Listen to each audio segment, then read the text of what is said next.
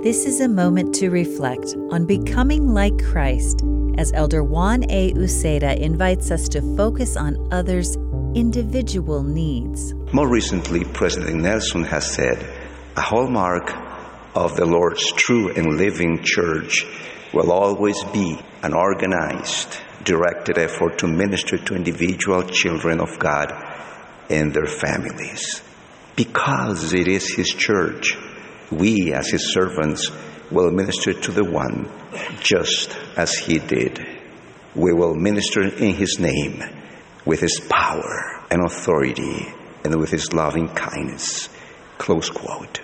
When the Pharisees and scribes murmured against the Lord, saying, "This man receiveth sinners and eateth with them," He responded by presenting three beautiful stories that we have come to know as the parable of the lost sheep, the parable of the lost coin, and the parable of the prodigal son. The key number in each of these stories, however, is the number 1. You never say, "What a foolish sheep," or "After all, I do not really need that coin," or "What a rebellious son he is."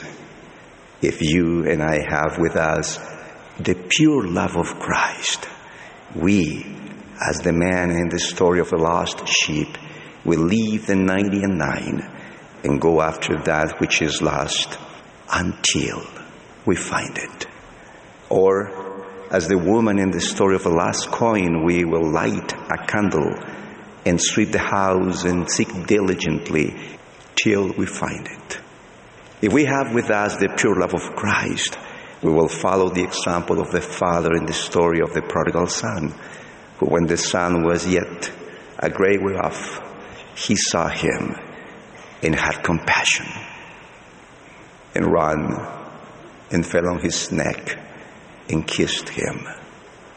Can we feel the urgency in the heart of the man who lost only one sheep? Or the urgency in the heart of the woman who lost just one coin?